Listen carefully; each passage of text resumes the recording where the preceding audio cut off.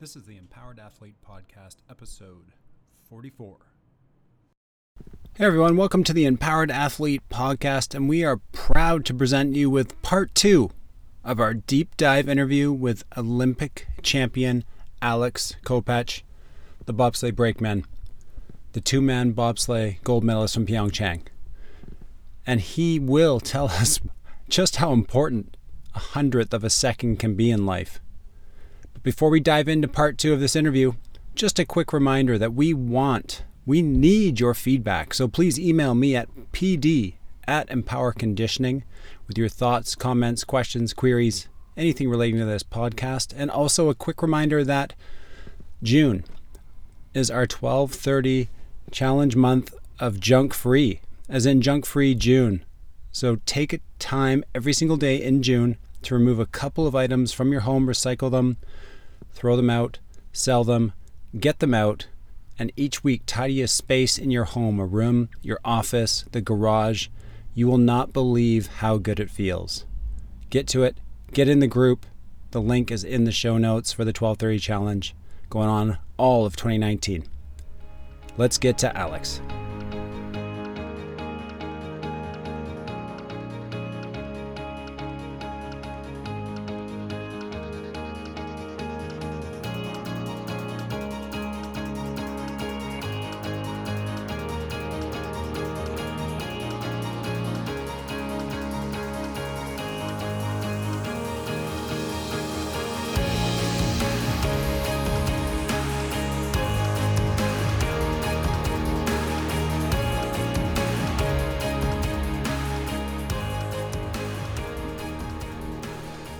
And then you just see it, like the teams that keep winning, they're cheating. Like the Germans have research strength from BMW literally working on one of their sleds. They have a sport from a university of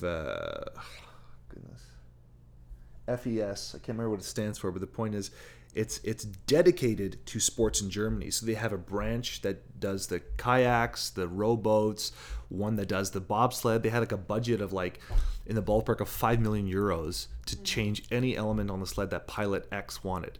Yeah. You think they don't have a library of information from the 60s? Yeah. Of course they do. Yeah. They're not guessing anymore. They're just simply trying to get it right, you know? Instead of having to start from scratch every quad. Yeah. You know, why? That's insanity. Yeah. So how do you think that you got, because, you know, you're at this place now where you've achieved the pinnacle of your sport. Yep. You know, what were the factors that got you there? Coach, number one, first and foremost. I had a man. So who was your? So Olaf Hampel, I ended up. He was the first coach to respond to me via email with a 2-week suggestion. I knew nothing about this man. It was a military email address, and I'm like, okay, I haven't heard who he is. My one coach supported him, Stefan Bosch. He's like, this is the guy. Ignore all the others. And while I was in Germany, he could potentially literally meet with me, and we could make this work. So he lived in a city called Sonthofen, and there's a military base there called the Hunter division, I guess, the Jaeger. So I had to take a train from school 3.5 hours down to the south of Germany, and then on the weekends we'd be at this military base for 2 sessions a day from Friday to Sunday, and then Sunday evening I would take the train back, and then again I do the whole school thing from whenever till like 5 in the evening, then training on my own, and then it was a lot of work. But this guy was so much like me. It was crazy how it started off with super professional. It's going to cost you this. I'll be this. You do these things, and we move on. And then he started to see how badly I wanted it. Then he started to see that no matter what he put at me, I would do it, or I would try to do it, no matter the pain, no matter the. And then he started to realize that, oh no, this guy is completely driven. I need to be monitoring how hard I push him. And then he started inviting me into his home, met his wife, his kids. I'm at their baptisms. And then the next summer, they're like, Alex, why don't you live with us? They had a free room. And then from that day forward, it was 2 sessions a day, one-on-one. And we talked about everything. He was probably one of the best, if not best ever brakemen that ever graced that sport. He was a black sheep like I was. He did things that were different, that were outside the box. He had studied at the University of Cologne, as I had mentioned. He was looking at what people are doing in Switzerland for strength training in general, different ideas, this concept of a micro program, the thing that you can work on every day outside of training times. Little things like the foot must be strong. You can't have any give in the heel when you're sprinting. When you those are the things like Kari's and Mastra. Eliminating the energy leaks. Yeah. Eliminating any energy No, but leaks. it's the exhaustive maintenance. That's right. special That's app right. for you That's of, right. You know, Yeah. for me, it's rotator cuff work or something that you're Sure. just doing. Sure. That's me. But he would take it down to basics. He would say, like, literally the basics would be like, Alex, we can teach you to run by watching video over and over again, watching every foot position, toe angle, everything. Or I can break you down with a hammer and make you run hundreds and hundreds and hundreds of meters. And I started realizing that he had two things locked down. One, he'd used old school, new school. We were using like old Soviet lifting methods as far as tracking the progression, things that no one had even really heard of when I come back to Canada and just kind of start chatting about like how to do a strength training program. It was set up in a way that I got stronger every week. But if you just looked at how you're hitting every set, you'd say like, well, there's not really any progression. But no, truly, you start kind of breaking through these ceilings rather, consistently. And then there's like how we worked on the running and then how we worked on the pushing, because his sport was bobsled. We were accessing tracks in the summertime. I was in Austria at a push track that's like squirreled away up into the mountain. You have to follow this goat path. And again, it was the Austrians had built it for a certain Olympics. So they had it mirrored, I can't remember which start, probably Eagles start. And you had to know a guy to get there. And Olaf knew all the guys. We're in Sterzing in Italy. We had a weekend where we go. There's an old push track there that was built in the 80s or 90s, or no, 80s, mid-80s. And we got to know the hotel manager who was jazzed that a Canadian was in northern Italy using this push track. And Berchtesgaden and Königssee, so towards Munich in Germany. Another push track there, military base with the connections. And I started to get to know a lot of the German athletes, and they were just happy to have me around, just to hang out with, let alone allow me to have a place to train. So by the time I got back to Canada, exactly. More information, better, Absolutely. learn, grow together. So by the time I get back to Canada, I've already had over 200 reps pushing a sled. And so basically, to give perspective, in any given training session, the Canadians do no more than 4 pushes a session. So you push in the ice house 3 sessions a week, maybe 2. Yeah. I left them all in the dust. Yeah. It was a matter of when, not if. Yeah. I was going to be the best that they had seen. Is that like a crazy tough pill for, some of your either Canadian peers or coaches to swallow, to kind of realize that Absolutely. Okay, clearly, we're not getting the job done at Yeah. home. My first summer Thank back with Olaf. Thank you for representing Canada, because we're not getting the job done at home. First summer back, whispers that this guy's doping. That's why he's in Germany. Isn't that fantastic? How does that make you feel? I mean, there was 2 steps to it. There was one where I'm like, oh, they think I'm that much better. Yay! But then there's the irritation where they couldn't see. Like every time they were doing lifting sessions, I had a friend of mine. So going back to Nick. Nick's like, Alex, I don't think any of these guys could have survived what you did with Olaf, because he watched where I came from. He watched how I'd be lifting and be like, Alex, you're lifting again. Like, you shouldn't be lifting so much. You're going to burn out. And it's like my coach talked about making this backpack, a backpack big enough so that throughout the season you can just reach back in and grab what you need in like a joking eating capacity, and you've got the energy and capacity to keep doing the sport. Because he wanted me good for every race, not for testing camp. Everyone's peaking for testing camp. I'd walk in relatively overtrained. I would wipe the ground with these guys, mop it all up, and then I'd be ready to kill the first race, the second race, the third race, the fourth race. And still, in spite of all that, I had to perform like there was a gun to my head, because they were waiting for the chosen one to take the spot and go to the Holy Grail and get the gold medal. Yeah. I wasn't supposed to be the guy. I can't tell you how many conversations I've had around these athletes. So say it's a really long season, a volleyball pro season, a hockey season, whatever. This athlete has to be able to get through this whole season. Like, stop treating it like you're going to peak for each game. You're going to peak for this. You're going to peak for that. The tapering, the 10-day taper, the 6-day taper, the 3-day taper. Oh my God, just enough. Just train and just...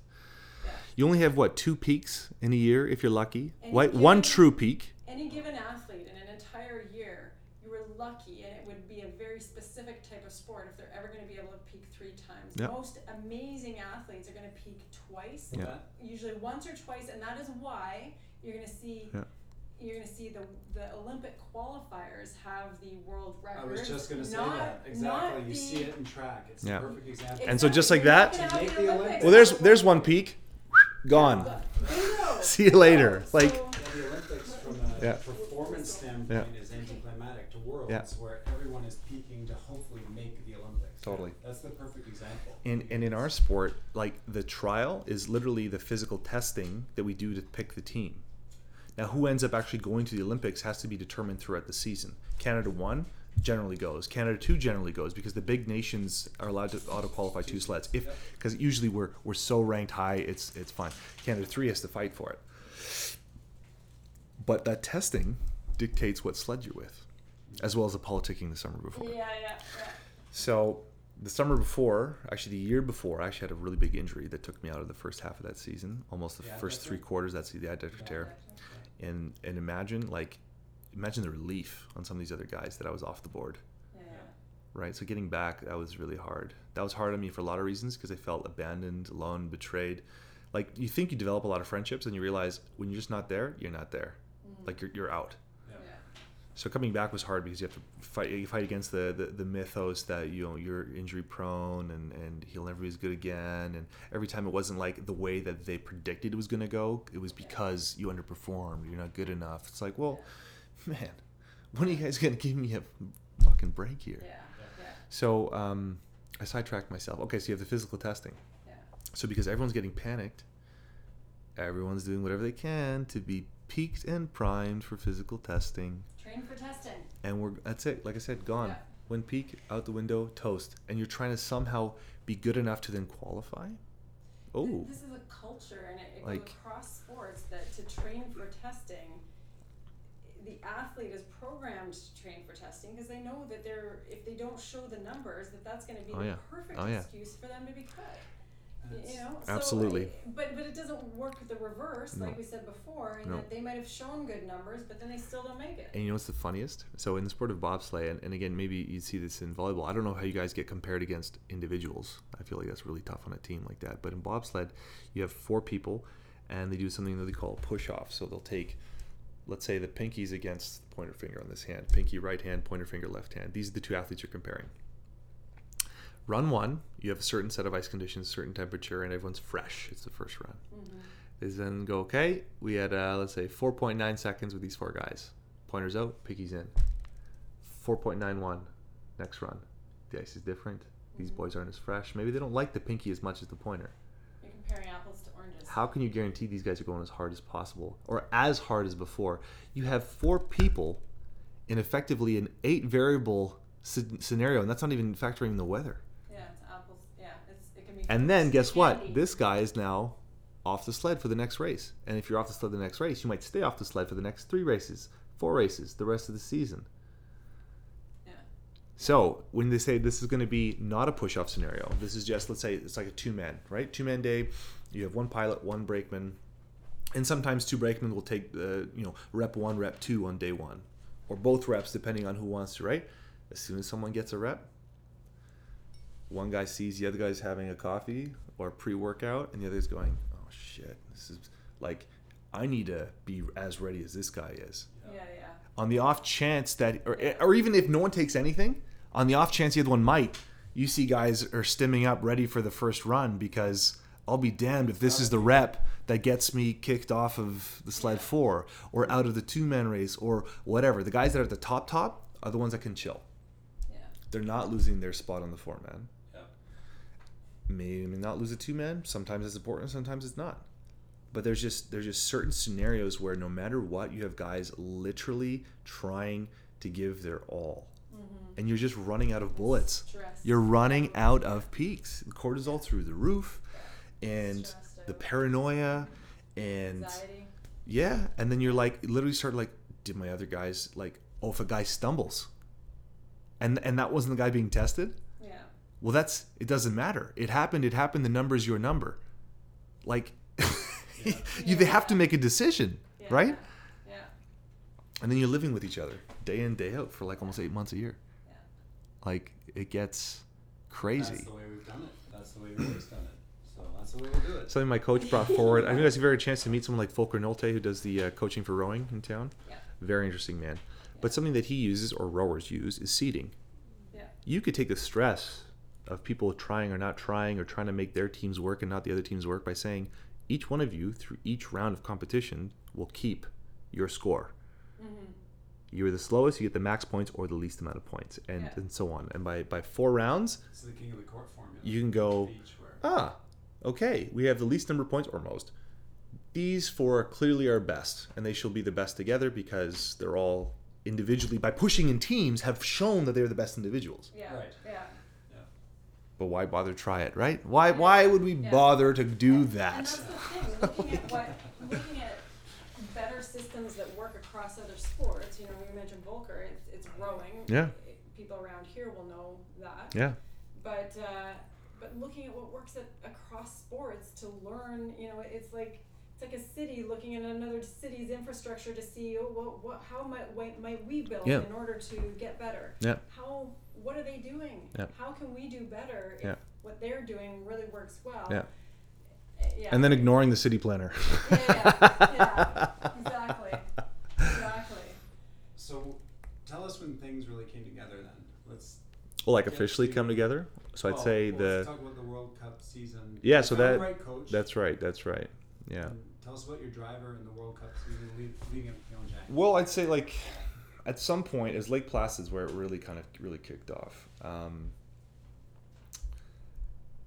I had a massive advantage on the other Canadian athletes on the start.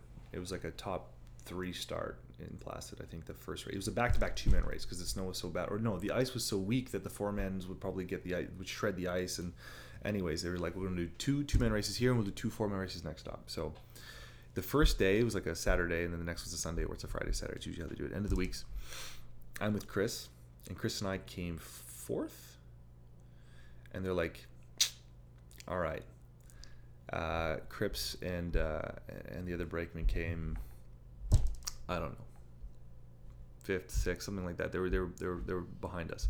Now imagine if Alex was with the other guy, with Cripps, that they would have medaled for sure. Or I can't remember this. You think I'd have all these like absolutely just ingrained in my brain, but the point was they said, Chris, you're done, because Chris and I had won like all this 4-man trials against the Canadians against the Canadians, right, and the 2-man, and we were just like going to be the team together, and I was like so jazzed to be with Chris again, because it was just like, you know, like we have such a connection, like a friendship developed over the years. So anyways, they put me with Cripps, and then Cripps and I medal, and they're like, okay, point proven, I guess. And it was the same differential, like start time difference, no matter if that was Chris or with Cripps. I was just proven clearly by 2 back-to-back races that I was the dominant brakeman, and that was it. And that was apparently the predetermination that I was going to be the number 1 brakeman on the team. And Justin's the best Pilot, yeah. best pilot in considered. And he had been proving that over the years. Yeah. But that was their best investment going into the season, right? And so then Chris got less and less opportunities. His 4-man team was taken from him and given to Cripps. And then ultimately we built this super crew. And in 4-man we were like always like 100th off the record, or setting a new one, or we would just tie it, or it was such a fun and frustrating season. But overall, the results in 4-man, we were sometimes short of the mark, sometimes on the mark. But in 2-man, Justin and I were always like in like a top 3 scenario. We were medaling all the time that we were paired together. And I think the biggest breakthrough that really put it down is, so again, keep in mind they're trying to give each other breaks, right? But when the number 1 guy, or is he the number 1 guy, is against the number 2 guy, is he number 2 or number 1? Well, which one do we like better? Well, which one has the experience? Which one has the legend? You don't know if you're being given the next race a break because they think you're tired. You vocalize you're good. You vocalize that your coach has said you should do these 3 races, and they go, thanks, that's great. Let us know if you need anything else. And then they take your plan, scrap that, and then give the other guy the races. Why? Why wouldn't you start to think, are they just trying to give this guy as many opportunities as possible to take the spot back? Yeah. Sounds like it. Yeah. And that's, you know what I mean? If it sounds like a duck, quacks like, you know what I mean? Looks like a duck, it's probably a duck. So this was something I started to see, and I got really frustrated because it didn't matter how many times I had either the fastest start of the race with whoever pilot was paired, and generally it was with Cripps, or even top 3. It was clearly faster than the other guys. It wasn't even like a question. So Christmas rolls around. And hang on. Yeah. So are the pilots not noticing this? Well, maybe they are, they aren't. It's, there's also the superstition. He's riding high, riding low, maybe he's jumping in and the sled's going sideways. You know what I mean? Like there's a lot to it. You know what I mean? There's a ton to it. And you have coaches that either have a prejudice already and are influencing the pilots, or the pilots have other alliances and friendships over years of being with each other. Like, how can you fight that with the sheer fact that you have a better result? Just take it for what it is. Sometimes that's harder to come to terms with than not. But in the end, I think it just became obvious and everyone just kind of knew, and it was accepted eventually. But where I finally made it happen, and actually, by the way, Olaf does this thing at the end of every year where he actually compiles like a bit of a stat sheet, and he's just like, when Kopacz is on the team, there's X% improvement on results. Every time you're there, the Canadians have this many better opportunities and stuff. So I thought that was really interesting that him being proud as a coach, where he could like, because you would be like, oh, you're just saying that because you're my dad kind of thing, like you're supposed to say that, but he would actually like say like, no, here's how I came about this, and here's why we know, here's why I can say this confidently. So Christmas rolls around, everyone's trying to go home. We had a race I think it was in Eagles. We were in Europe before the Altenburg race. Altenburg was after Christmas. My coach is like, he likes to plan the whole season well in advance, and he was so frustrated because he's like, we don't know what the Canadians are going to do. We hope that this is what's happened, but we've been seeing that even though there's a plan, something will change. So he had a hell of a time trying to do the programming for the whole year because he had no idea what races I'd do or wouldn't do. Yeah. He's periodizing plan Trying. A, B, C, yes, you got it. And so if you compete here, we're doing this. If you don't, we're doing this. Yeah, and so Christmas is coming, and That's again, a great coach, though. Absolutely. That's a season. Because Absolutely. that ability to. But it robs you of your potential, your max potential, Exactly. and that's the biggest frustration for both of us. It was. Yeah, because based on what information that you could actually know. I mean, there's situations where you don't qualify for whatever. Yeah, well, for us in European volleyball, you've got weekly matches all year. Yep. Then you've got League Cup matches where you may be playing, you may go all the way, you may not. Yep. Then you've got European Cup matches where same thing, you may only make it to the first round, you may go all the way. Yep. And so you're required Absolutely. to have Absolutely. 4 or 5 plans based on when. Okay. Yeah, and if you also- make the next and round also or the getting yeah. back to peaks, deciding, okay, if we're going to the final of the European Cup, we're going all the chips in to win that, and we'll try to hang on Yeah. for the playoffs. Yeah. But chances are we're gonna be physically toast, and we're throwing that away. But That's fine. whoever's better trained by that point. That's right. That's right. We'll point is get the going to be chance. able to Yeah. hang on. Yeah. So Yeah. it's Yeah. But that juggling yeah. act. Absolutely. So I and my training partner Joey, I didn't really talk much about him, but he was a massive help throughout all this. Basically, we had agreed that whatever it was going to cost, I was going to stay in Europe over Christmas. Everyone else went home to their family and friends, and I had been basically completely AWOL, even in the scope of my relationship. Girlfriend was able to visit me in Germany for like a week period, but it's weird, it's awkward, it's not free because every minute we're together, I'm like, I don't know, maybe this is good for rest, this is not good for rest, we're doing a little sightseeing, there's all sorts of little things where, and even on her end, I'm sure it was stressful because it's like, like, am I in his way right now? Am I not in his way? Like the jet lag, it's only a week, so there's, but anyways, the time sacrifice was in, the finances, it was, if I'm in a hole, I'm in a hole and I'm going to keep going. I stayed over Christmas and I trained hard. I had 9 days of training, and the way Olaf's look like, why would anyone go home for Christmas? Mm-hmm.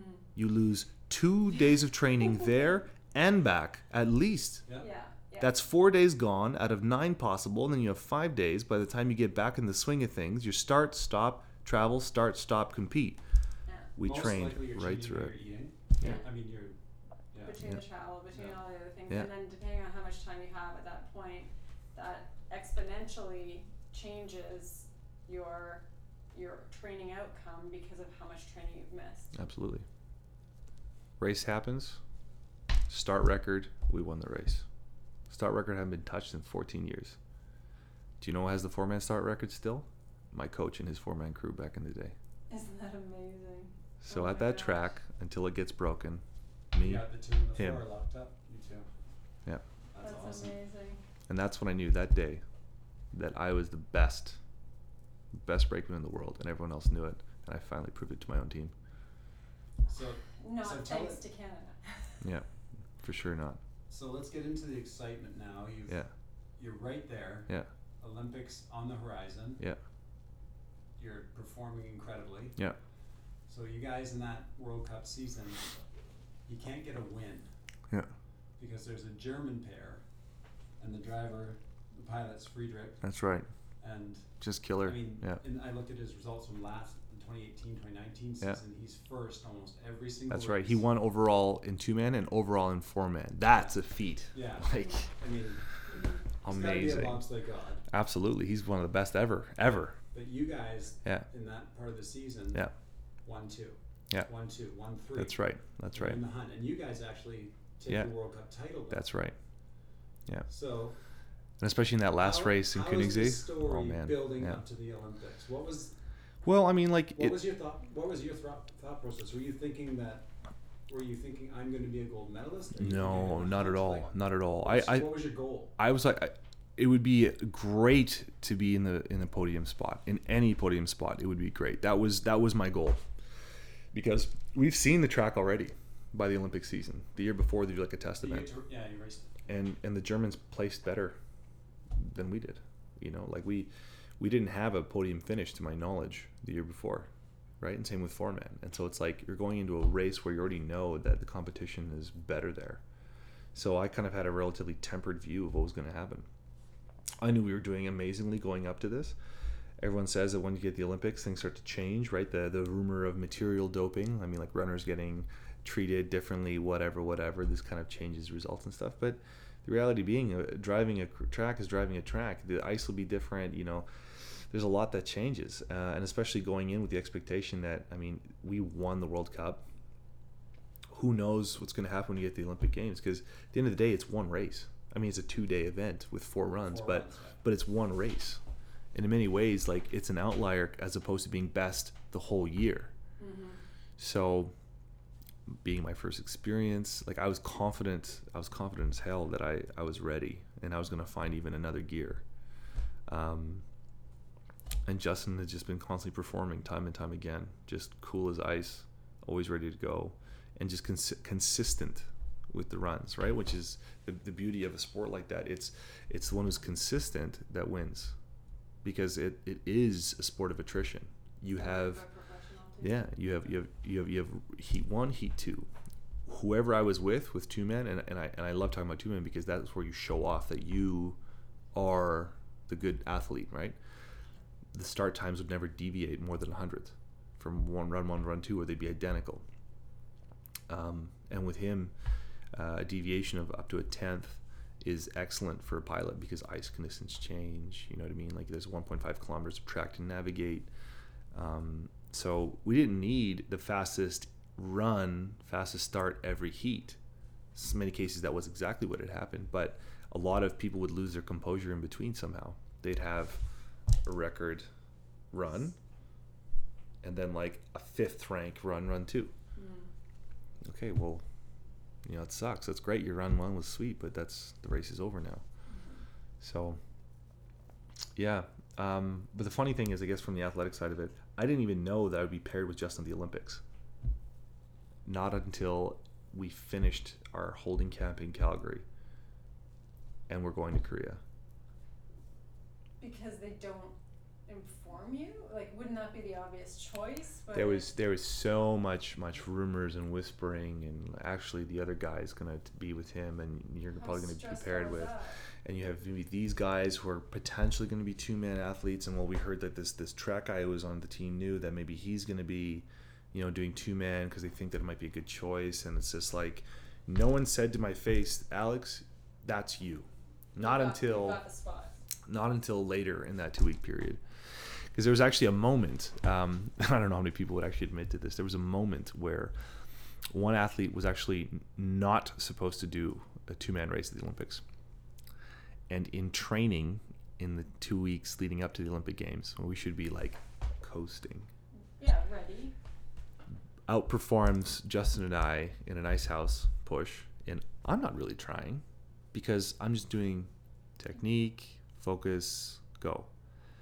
Outperform us, which then made them question their number 3 choice, and he got bumped because of that. And that's a situation where everyone was so on edge.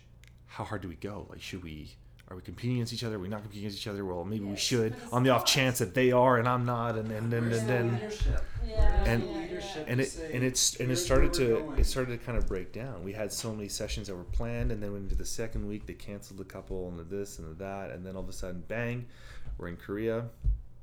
And then at that point, in many ways, like, it's a bit of a free for all because like everyone has to manage their own energy system, right? So it's like, it's my first time. Like, what do I think I should do? Well, in many ways, I just end up doing exactly what I've been training to do, but the food, the cold, how far am I walking per day to get my food or not get my food, what are the training sessions like? Different.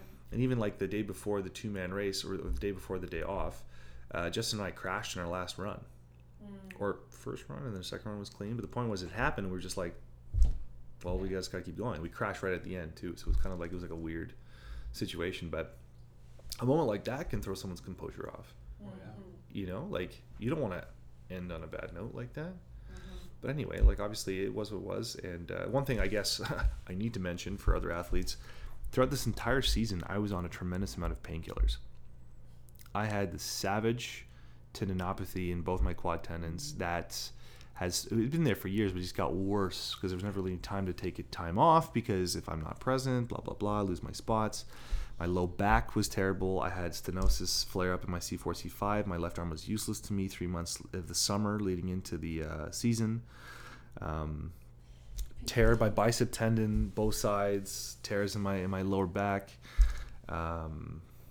This is the reality. It's people, this is just what's you're always dealing with injury. Absolutely. It's key that you've said that, because everybody's picture, because what they see is so different from the norm. In being a high performance athlete, they can't imagine, well, if they move like that or they look like that, they can't imagine that they're in pain or that there's injuries or whatever. And there's, at that level, there are always injuries. Like, absolutely. You're eating Voltaren for years, and how many surgeries, and how many, and I can't. It's every athlete at that level is in some bizarre level of suffering. Yeah. And they've gotten so accustomed to it. If we were a horse, they just put us down. Bingo. It's a bizarre level of suffering, and if they've become so accustomed to it that there's no real concept of anything different. I have to get through this. I have to get through this. I have to get through this. Well, how do I do that? Well, whatever it takes. And that, well, what's legal? Well, I can take these painkillers and these anti-inflammatories, and this is how we're going to patch this up for now, because there's no stopping and resting at this point. Your resting is simply enough recovery to get to the next thing. So it's a so just for the people listening, I guess I was taking about 400 milligrams of Celebrex a day. I had diclofenac 10% cream with like a lidocaine mix with there's a couple other things like DMSO to help draw it deep into the skin. And then I was taking on top of all that 6 Tylenol arthritis on race days just to get me through the race. That's hardcore toxic. And there was so much mental health issues throughout the bobsleigh career, and obviously got worse throughout the Olympic season. But the summer leading in, I was having panic attacks, like full-on anxiety attacks, where I felt like I couldn't breathe because the pain was so bad, and then the fear of that stopping the whole process was just absolutely crippling at times. So truly, when you'd ask me, like, what was it that got me through it, it was my coach. It was my coach. It was the things he did, the way he had gone through it, the fact that he had injuries that dogged him, the fact that he was always looking for a way to help us get through to the next checkpoint. You know, like we would drive all over the country to meet up with his old friends, physios, osteos, you know, like anything to figure out, okay, well, this is flaring up again. Why? Where's it coming from? Is it a dysfunction from the spine? Is it, you know, and just chipping away at things like this and having really good doctors look at scans and being like, seeing something that in hindsight is so obvious that I'm not a doctor, but I would, like, some of these are such smoking guns in my opinion. Mm-hmm. He would just go, oh no, I think that's the issue there. And so like with stenosis, for example, people are like, oh, maybe your rotator cuff's pinching nerve, some kind of inhibition. You have a guy who's snatching 140 kilos who can't all of a sudden pick up 5 pounds. Mm-hmm. Yeah. What do you mean it's a rotator cuff issue? yeah. And if it's cortisone shot, next day, full power. Yeah. Like that took 3 months to unravel. Yeah. It's stuff like that that's, you know. It's the right people. And the other thing you're describing with your coach too is though, and you tell me if this is what you're alluding to. He was probably one of the only people, if not the only person, who truly understood what you were going through. Absolutely. So you felt like you had somebody who believed in you, mm-hmm. but also had your back. Absolutely. And that combination is something that if an athlete doesn't have somebody like that, whether it's a coach, whether it's a partner or a spouse, whether it's a teammate, but somebody like that, there's no way they could survive those parameters, those situations. You'd buckle much sooner. Absolutely. Mm-hmm. Absolutely. That one person, just one person who knows you can. Yeah. And then you somehow find the way, because you wouldn't have known you could. Absolutely. Based on everything you felt. And you guys will notice on any of the pictures, I have this very particular old looking bandana, and that was his bandana that he wore throughout his competitive years and for both gold medals. And he gave it to me as a good luck token, and I wore that every race for 3 years, and then of course at the Olympics, without a doubt, I wore it. Little things like that, little things like leading up to going to the Olympics, speaking to myself and of course my training partner Joey, we're like, you've earned my respect, you've put in the work, you can call me any hour, anytime, I will pick up the phone, and if you just want to just talk about the food, about the weather, I will answer. Mm-hmm. Things like that, where that shows such a depth of love for the athlete. And even just throughout the relationship with myself and Olaf, I never wanted to disappoint him any training session. Like, it had nothing to do with, like, yeah, sure, I had days where I was just mad at myself for not hitting the targets. But the first thing that I would feel was shame that I had disappointed him somehow. He never once did he say he was disappointed. He'd look at me and be like, Alex, there's another day. Mm-hmm. You did enough. You're ahead of your targets from last year. Look at the bigger picture. Mm-hmm. But I would look at me like, but I wanted to show you that I could. Mm-hmm. I wanted to show you that I could outsurpass your expectations of me. That evokes something really, really deep. And if I think having an opportunity to coach someone else, how can I recreate that?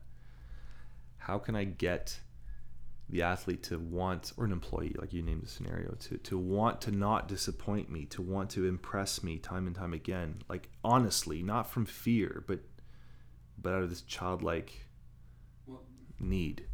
Clearly he's a man of integrity. Absolutely. And his word. Absolutely. But also driven by standards. And when you first started talking about him, you mentioned that he gave you 2 weeks. Mm-hmm. And it sounds like it was a test drive somewhat. It was, here's something. If you like it, great. If you don't, right. Yeah. And he's also assessing you. Yeah, of course. And your response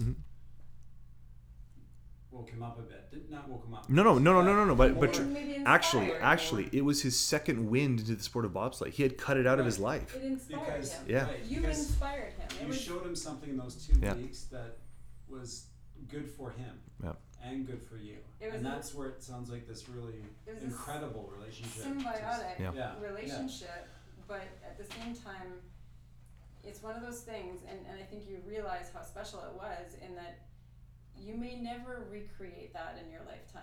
No, it's true, because it's a rare thing to have happen. And it doesn't always happen with family members. Nope. It doesn't necessarily happen in coaching relationships or employer relationships, but it is one of those things that is so rare that you may not see it again, but to have experienced it and that closeness and that understanding, it's like sometimes finding the best teammate, or if you think of a partner in certain sports like figure skating or whatever, where they can read each other. It's an amazing thing. So you must have such an appreciation, because it certainly didn't come from the normal process that you would have gone through in your bobsled. It came from you seeking something out, and maybe you were meant to find him, who knows. Absolutely. But it's he'll be visiting in June, so I can't wait to show him around. Yeah. Him and his wife, it'll be great. It's fantastic. Yeah. Well, he'll be all the days that they're here. Why not? Absolutely. Great. Yeah. He's a wonderful man. They're both amazing people. Just on an unusual question here, just for people that understand, you, out of this whole process, you win an Olympic medal, you win the Olympics. You're in debt?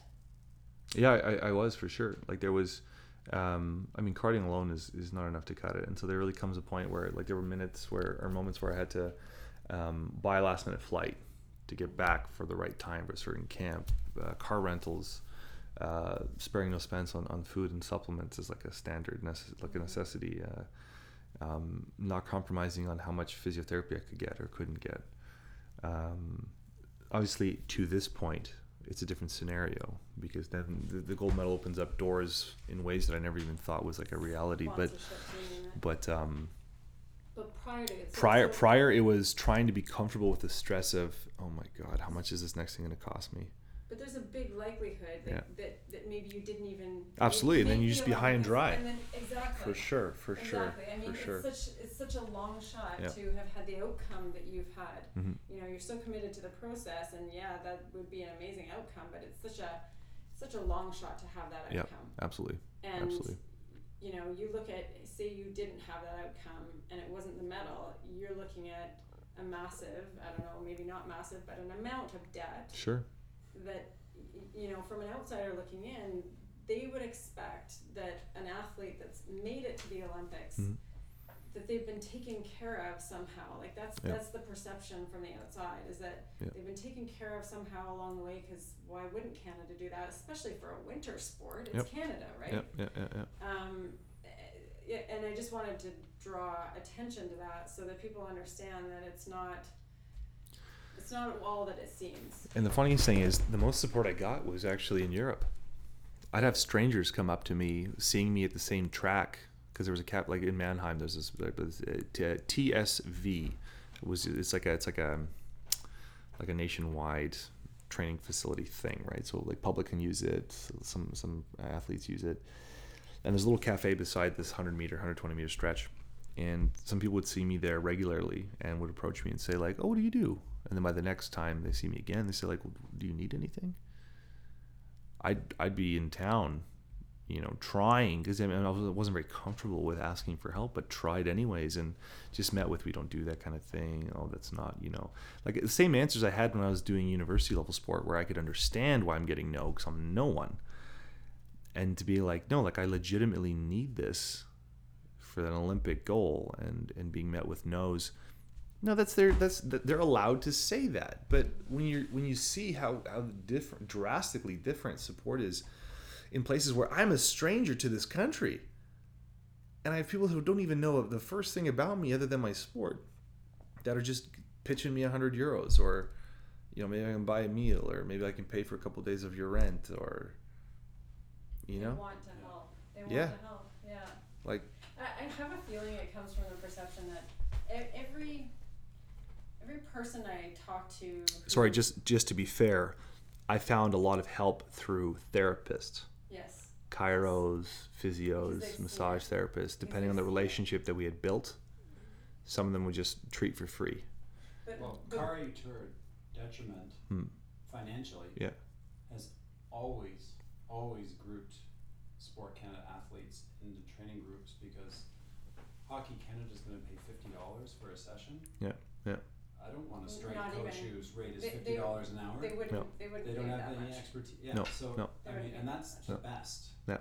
I just referenced that number because Yeah. that's Hockey Canada. Yeah, yeah, So yeah, yeah, for No, you but they know, wouldn't even pay athletes from that other much. sports, you know, just like you're saying, the service providers Yeah. end up believing in the goal, I would end up believing the sponsoring athlete, and sponsoring and helping. Yeah. in order to, because I knew they didn't have the money, and at the same time I wasn't being paid by the sport body, so I'd Yeah. be putting in extra time because Yeah. I knew how much they needed Yeah. and Yeah. and whatnot. But that's what I'm saying, comparable to the therapist. Many of them would understand Yeah.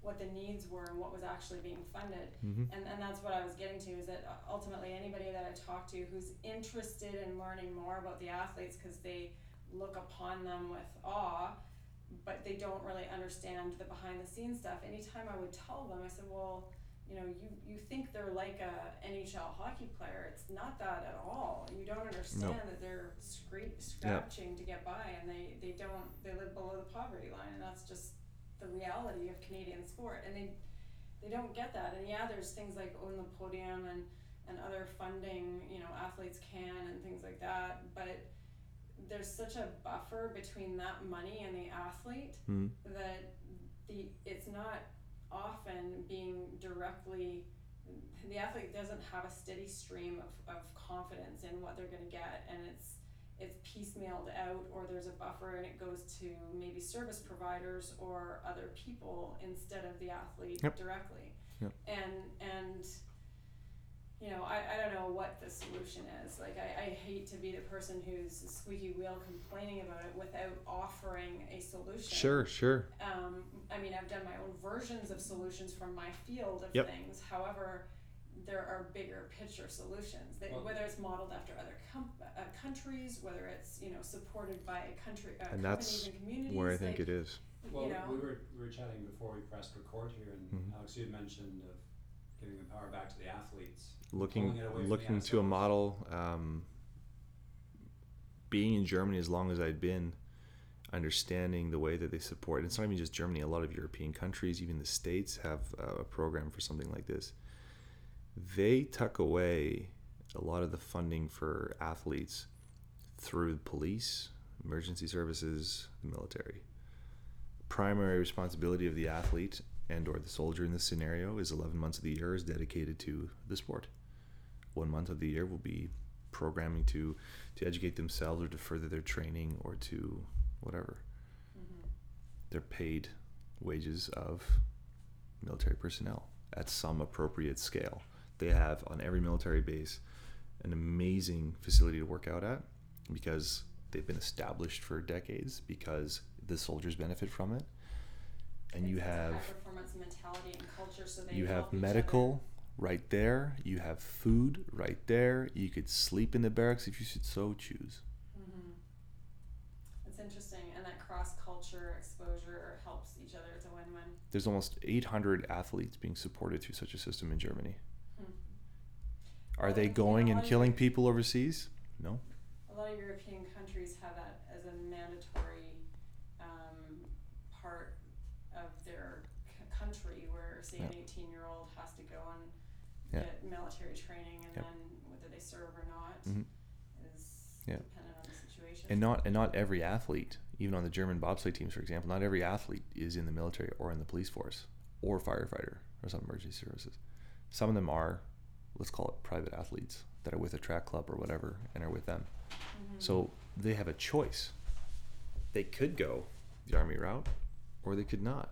Mm-hmm. But ultimately, it's such a win-win situation for the nation because you have, I mean, let me just call it subsidized. It'll still cost what it costs, but a subsidized version for high performance that can be controlled nationally, where you have athlete pools of soldiers from all sorts of bases,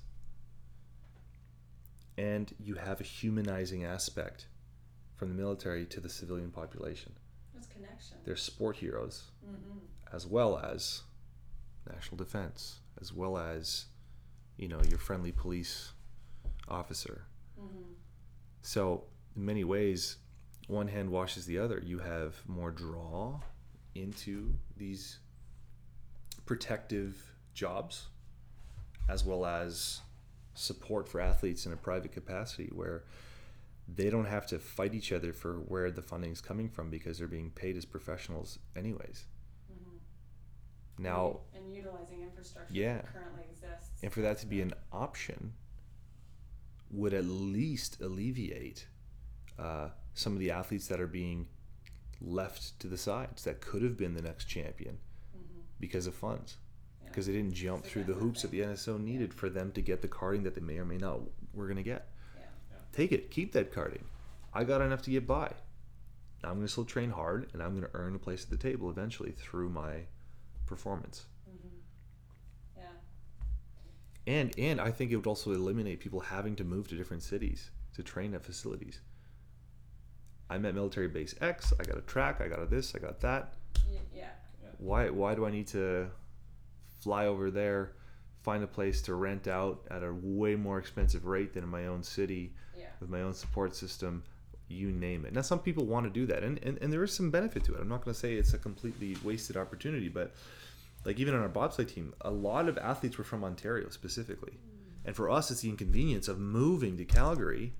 It's not close. You know, to maybe get the same training quality or worse, because it's in a scenario that is uncomfortable, foreign, or the same medical stuff. It doesn't matter. It's not your optimal case. You're away from your family, friends, your girlfriends, your dog. I don't know, whatever. Like, and the ones that live in Calgary or from Calgary, well, it's great. You know, benefit. You know, it's good, but the key word you mentioned there is choice. Yeah. That gives the As athlete opposed the to power there's back. one way. Yeah.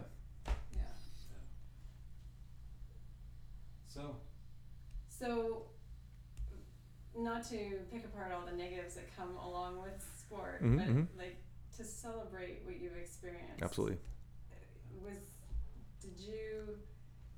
Can you describe for us? Tell us about this, We because know this that is an incredible feat. there's four races. Yeah. Or sorry, four Heats, runs. basically. Yeah. Four heats. And what position were you in after 3? We were in the number 1 position. It was ours to lose. No pressure. Shock. Nothing. No pressure. Nothing but shock when we finally won. So that means if you're number 1, you're running last in the final. That's right. We're going last. So while I chat, I'll just throw up. I have this playlist that I have the same songs. Every race. Yeah, we read that you have the same playlist for entire season. Yeah. Do you still listen to it, or do you? Because sometimes. That's immediately nostalgic. Takes you right back. That primal memory. Definitely, there's moments where either I'm working out or whatever. But the one tune that I listened to in between every heat was this one. I'll just skip it ahead a little bit so everyone will know.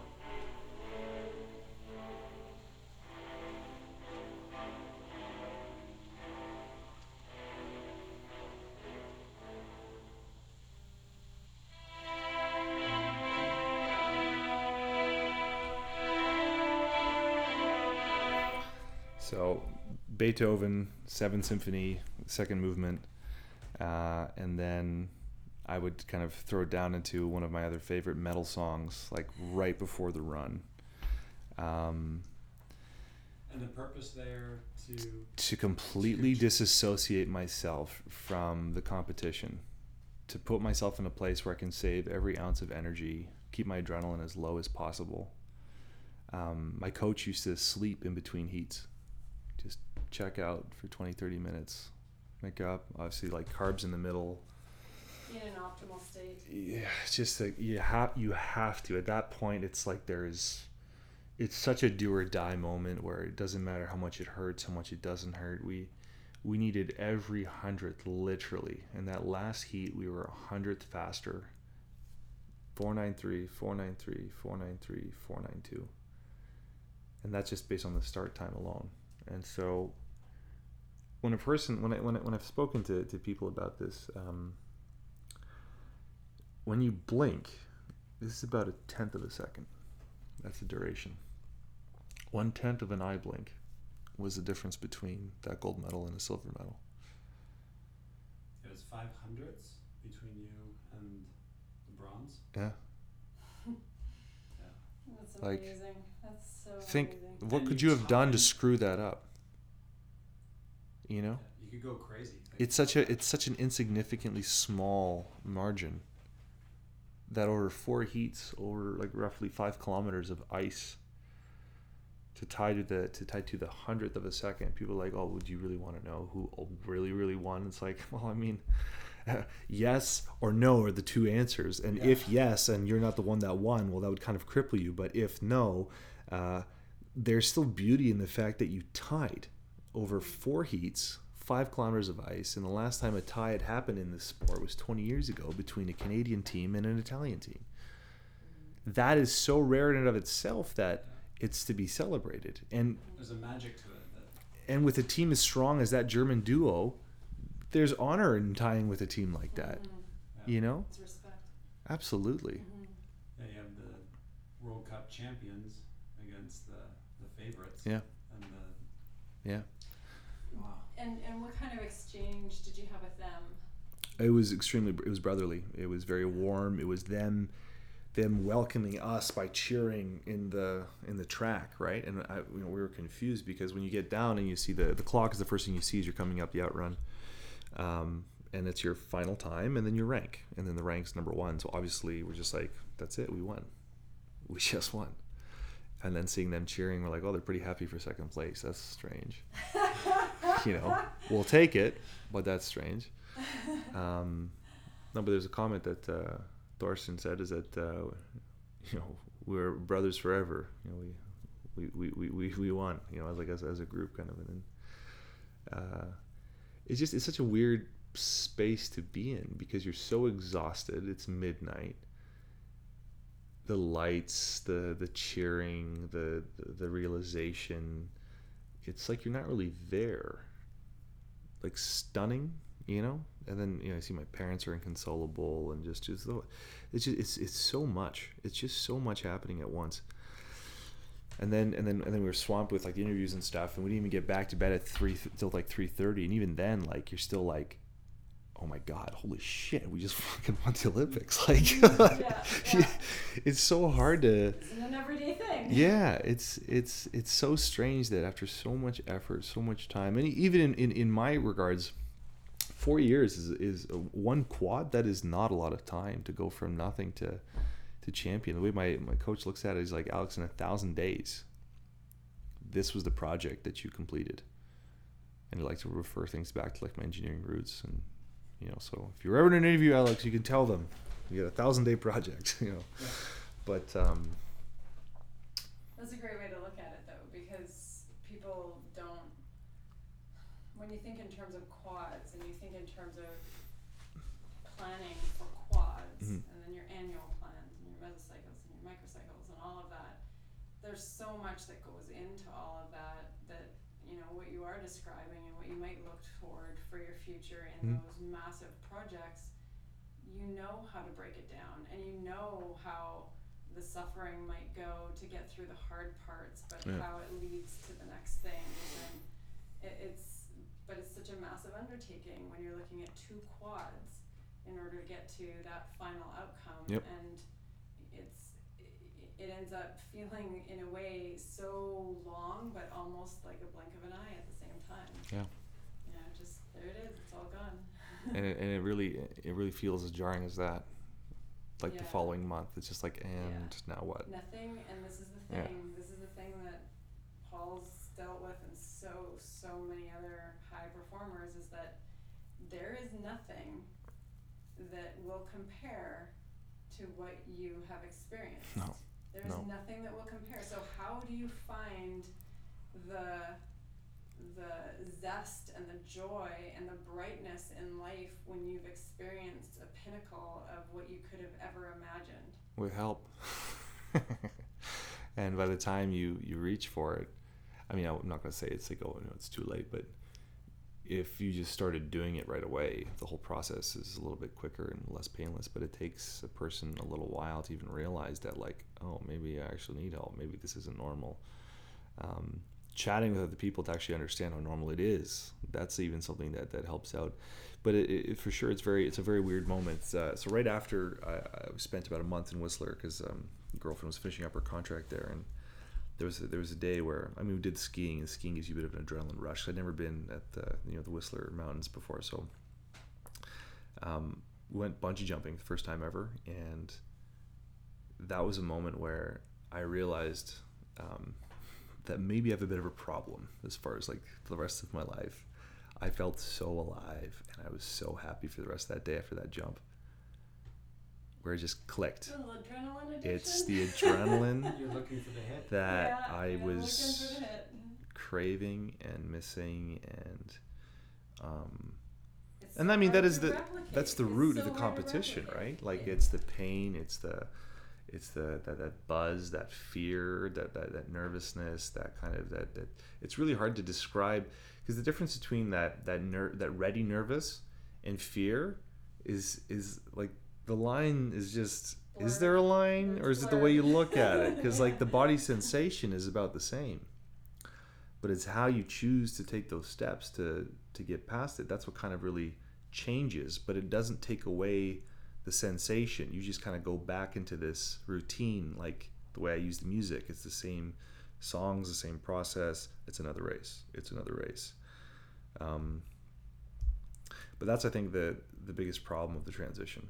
You go from such an exciting, not only lifestyle, but experience, and then you're kind of like left to deal with the mundane reality of everyday life. Yeah.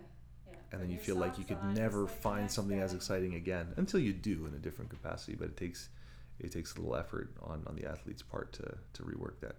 And it made me kind of think, I mean, maybe it's a bit of a stretch, but I think conceptually it's pretty close. When soldiers come back from long tours, you're detached from regular life. You come back from a bobsleigh tour, you've been away from regular society for so long. It's kind of strange dealing with regular people again. People don't understand what you've experienced in life. I mean, it's very hard to find someone who can relate to what you've experienced. Yeah. And enter in like the more traumatizing the event, and of course the more detached you are from regular civilization. But I understand it a lot more than I think I ever could have. Mm-hmm. And thankfully I can say that, you know, I'm just like getting over it and stuff. Like, yeah, there's a way out. But it doesn't surprise me as much as it would have anymore. What helps you the most? Trying to maintain a schedule. Mm-hmm. Of any capacity. I thought I'd just go like completely loosey-goosey for a couple months and just do whatever I wanted, and then No, that's not happy. what I ended up doing after 2 weeks is I started working at the Whistler bobsleigh track, scraping ice. Yeah. I applied for a job. I didn't know what else to Doesn't do. that feel weird? Yeah. I had to do something, and people were like, What's- just relax. I'm like, I can't. What's next for you? Are you retired? Are you Still working through the rehab. Got some professional opportunities career-wise to really kind of get back into engineering. Public speaking, I'm going to get as much out of that as I can, because any person that I can affect with the story, then great. You know, it's a benefit. But in general, I think I have a fairly open view as to what comes next. My priority as far as my body is to try to get back to a relatively pain-free state. I mean, I tried to just train, you know, just go to the gym, bodybuild, whatever. Like, there's still too much pain. There was too much pain, and just a series of like back injections now just to kind of pinpoint where's the bulk of my pain coming from. It's amazing how much less pain I have after like one round of cortisone. You know, you're just like, oh my gosh, like it can feel decent. I know it'll be a band-aid I'll probably have for the rest of my life, but so be it. As long as I have a way to deal with it, great. Things will change though. Yeah. The body does amazing things, and Yeah. it's been, you know, it's been. But it's getting out of that chronic state, right? And you've had your injuries. It's like there's a bit of a loop you get trapped in, and it's almost like something like just a little breeze can trigger that chronic loop of pain all over again. Because how is it that I could go through that much pain, squatting as much as I was squatting, to now trying to just maintain a 100-kilo squat and still having my back absolutely like seized in pain and my knees killing me? And you know, it's like, no, it's the trauma of the whole situation that needs to get dealt with. Think of it that you're gonna unwind Yeah, exactly. years and years Yeah. and years of damage and stress. And that's what it takes. Literally, it'll I can take just time tell and you, effort. Personally, I've Yeah. been out since 2010. Yeah. And I smile every morning when I Yeah. on the floor. Yeah. Don't feel a thing. Yeah. Nice. To get the leash on the dog in the morning in the dark. That's nice. Yeah, and Yeah. it was Takes time. Your going programs. from Oh, yeah. the hell of Oh, yeah. never thinking Yeah. of even making. Yeah. I'm never going to do that move. Yeah. Yeah. Get Yeah. her to get something out of the bottom of the fridge. You know, but Yeah. year after year, and I obviously get that. I've got an incredible. Yeah. Oh, of strength course. I coach mean, like, to, you know, help me absolutely. with the right exercise But even the and doing it. understanding Yeah, would be it's- but it's- huge. Yeah. The most magical thing is that lifting of that mental grind. Yep. That there's always Because going to there's be always pain. that mental grind of to get Mhm. through something. Mm-hmm. You've got to Mm-hmm. dig Yep. and Yep. have that slowly pull away, which it will. I'm sure it'll be liberating, and it'll come because like it's like I've lost the luster to work out just for the sake of working out. And it's something that's so helpful when it comes to just that physical output and the mental state to be able to have training as an outlet, but when you need to recover and you need to rest and you don't know how to do that, that's a whole nother mental battle. Absolutely. Yeah. Absolutely. Yeah. Well, shall we wrap up here? Is there anything you want people to know that's kind of unique to you that maybe most people don't know?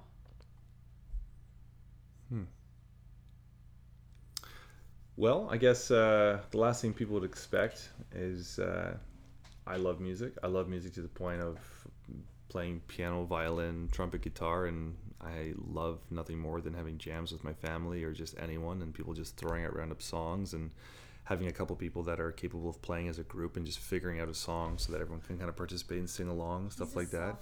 I love that. Self-taught guitar. It's a lot of fun to that. Yeah. And Playing. yeah. I would just smile and enjoy it. I almost find it more fun than competing because it's like it's a pure form of like this creative joy. You're not trying to best someone. You're trying to make the song work with everyone together. Collaborate as best as possible. And when it works, it's extremely rewarding. Which is such a good lesson for competitive types. Yeah. You know, Yeah. to go into a different realm. You mentioned cheat days. Yep. So obviously you've been a physical specimen your entire life. Yeah. What does a cheat day consist of? What are the favorites? What are the favorites? Well, when I fall off the wagon, Yeah, when things go wrong. it could be like How bad is it? pizza, lots of ice cream, Usually chips. ice cream. Yeah. Like it's just this. The favorites. It's such a hard salty or space. sweet. It just depends on the day, you know. Like my kryptonite, because I mentioned chips, are these Loads of All Dressed. The brand is called Loads of. Oh dear. I could probably just eat a bag on my own and want more. And Where it's do you get those? Loblaws. What's Loblaws brand? Is that President's Choice? Yeah. Yeah. So anywhere President's Choice, You man, get those tomorrow. addicting, absolute Sponsored this crack for episode. me, unbelievable. All right. Yeah, it's funny when you have such a hyper discipline. It's almost easier to, well, maybe just in my case, anyways, to lose that discipline because it's just like I'm done trying so hard. Like that's something that kind of creeps in. Yeah. And you're like, you know what? Oh yeah. What's the Screw it. difference if this week Screw I it. whatever, you know? And next week. And next week. Yeah, then it becomes a big problem. Yeah. And then 30 pounds later, you, Yeah. What the hell happened? yeah. But Yeah. no, I obviously like it has to be like severely kept in check. The older you get, the less you can get away with things like that. But So true. So Yeah. true. You've obviously created an incredible legacy already, and your story is so profound in how you've gotten to where you have. What would you, if you were long gone from now, what would you like to have as your legacy? well, I mean, the biggest thing is the ideology behind the phrase "sic parvis magna," greatness from small beginnings. Whether you get that idea from video games, movies, or whatever, it's something that's possible in a way that it won't just reveal itself to you in a way that you want it to. It just kind of you'll get an opportunity. You won't know when, you won't know how, and you'll only have a moment to decide. And that decision might literally change. It'll obviously change the rest of your life, but it might shock you how far a decision like that can go. I mean, another corny line is from Lord of the Rings. It's a curious thing walking out your door, Mr. Frodo. You just might not know where your feet end up taking you. I'm sure I'm paraphrasing, but that's literally what it comes down to. It's not the bravery of, I'm going to go win a gold medal. Mm-hmm. It's too big. You can't. I'm going to put my career on hold and try this sport. That's intimidating. There's a lot of risk involved, but the definition of how long you try that sport can change. It can be a week, can turn into a month, can turn into a year, can turn into I think I can make the Olympics, can turn into maybe I can win a medal pretty damn quick. And I think you can apply something like that to anything. It could be a job that you always wanted to do, but you've been stuck in a 9 to 5 that you're just grinding away at because you have to pay your bills and it pays enough and whatever. And the one thing that's intimidating is to leave that comfort zone and try something else. So is there anything particularly unique in what I've just said? I don't think so. But maybe if people try to reevaluate what that bravery means, it's not going for this big shocking change. It's going for a small change that's sustainable and that encourages you to try more changes. I mean, from where I was in high school to where I am now, I was so black and white, this Spartan ideal. Like,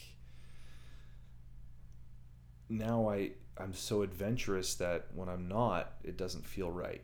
Mm-hmm. You know, the fact that I ended up going to different countries, trying to learn different languages, meeting different people, that was the part that kind of shocked me, how not only exciting it was, but fulfilling it felt. And these are things I would have never had an opportunity to try had I just played it safe and stayed at home. So it sounds like you've transformed, and there's many people who either don't take or discover that opportunity. Absolutely. Well, I think that's an awesome message to finish on, especially given your comment a couple hours ago about Instagram. Yep. Kids seeing someone in a sport doing yep. something that they can't currently do. Yep. Take that next step. That's see where it goes. That's the action that they've got to make and have in their head, and that's where things can change. And absolutely. Not looking at that perfect image online that doesn't exist. Yeah. Well, totally. It's a great goal, but you can't make that leap. You've got to make that first step. No. And see where it takes you. Absolutely. Well, we're so grateful to have you on. Thanks. It was a lot of fun. No, it was great chatting to you guys. So we're excited that you're here in London because we'll be able to see more of you. Yeah. So cool. Well, thank you so much. Yeah, no, pleasure's mine. Thank you so much for listening. To get more support in living your best life, find us in our free Facebook community, Empowered Top Performers. We're on Instagram at Paul Durden and at Empower Conditioning. Please share this podcast and rate us. A 5-star review would mean the world to us.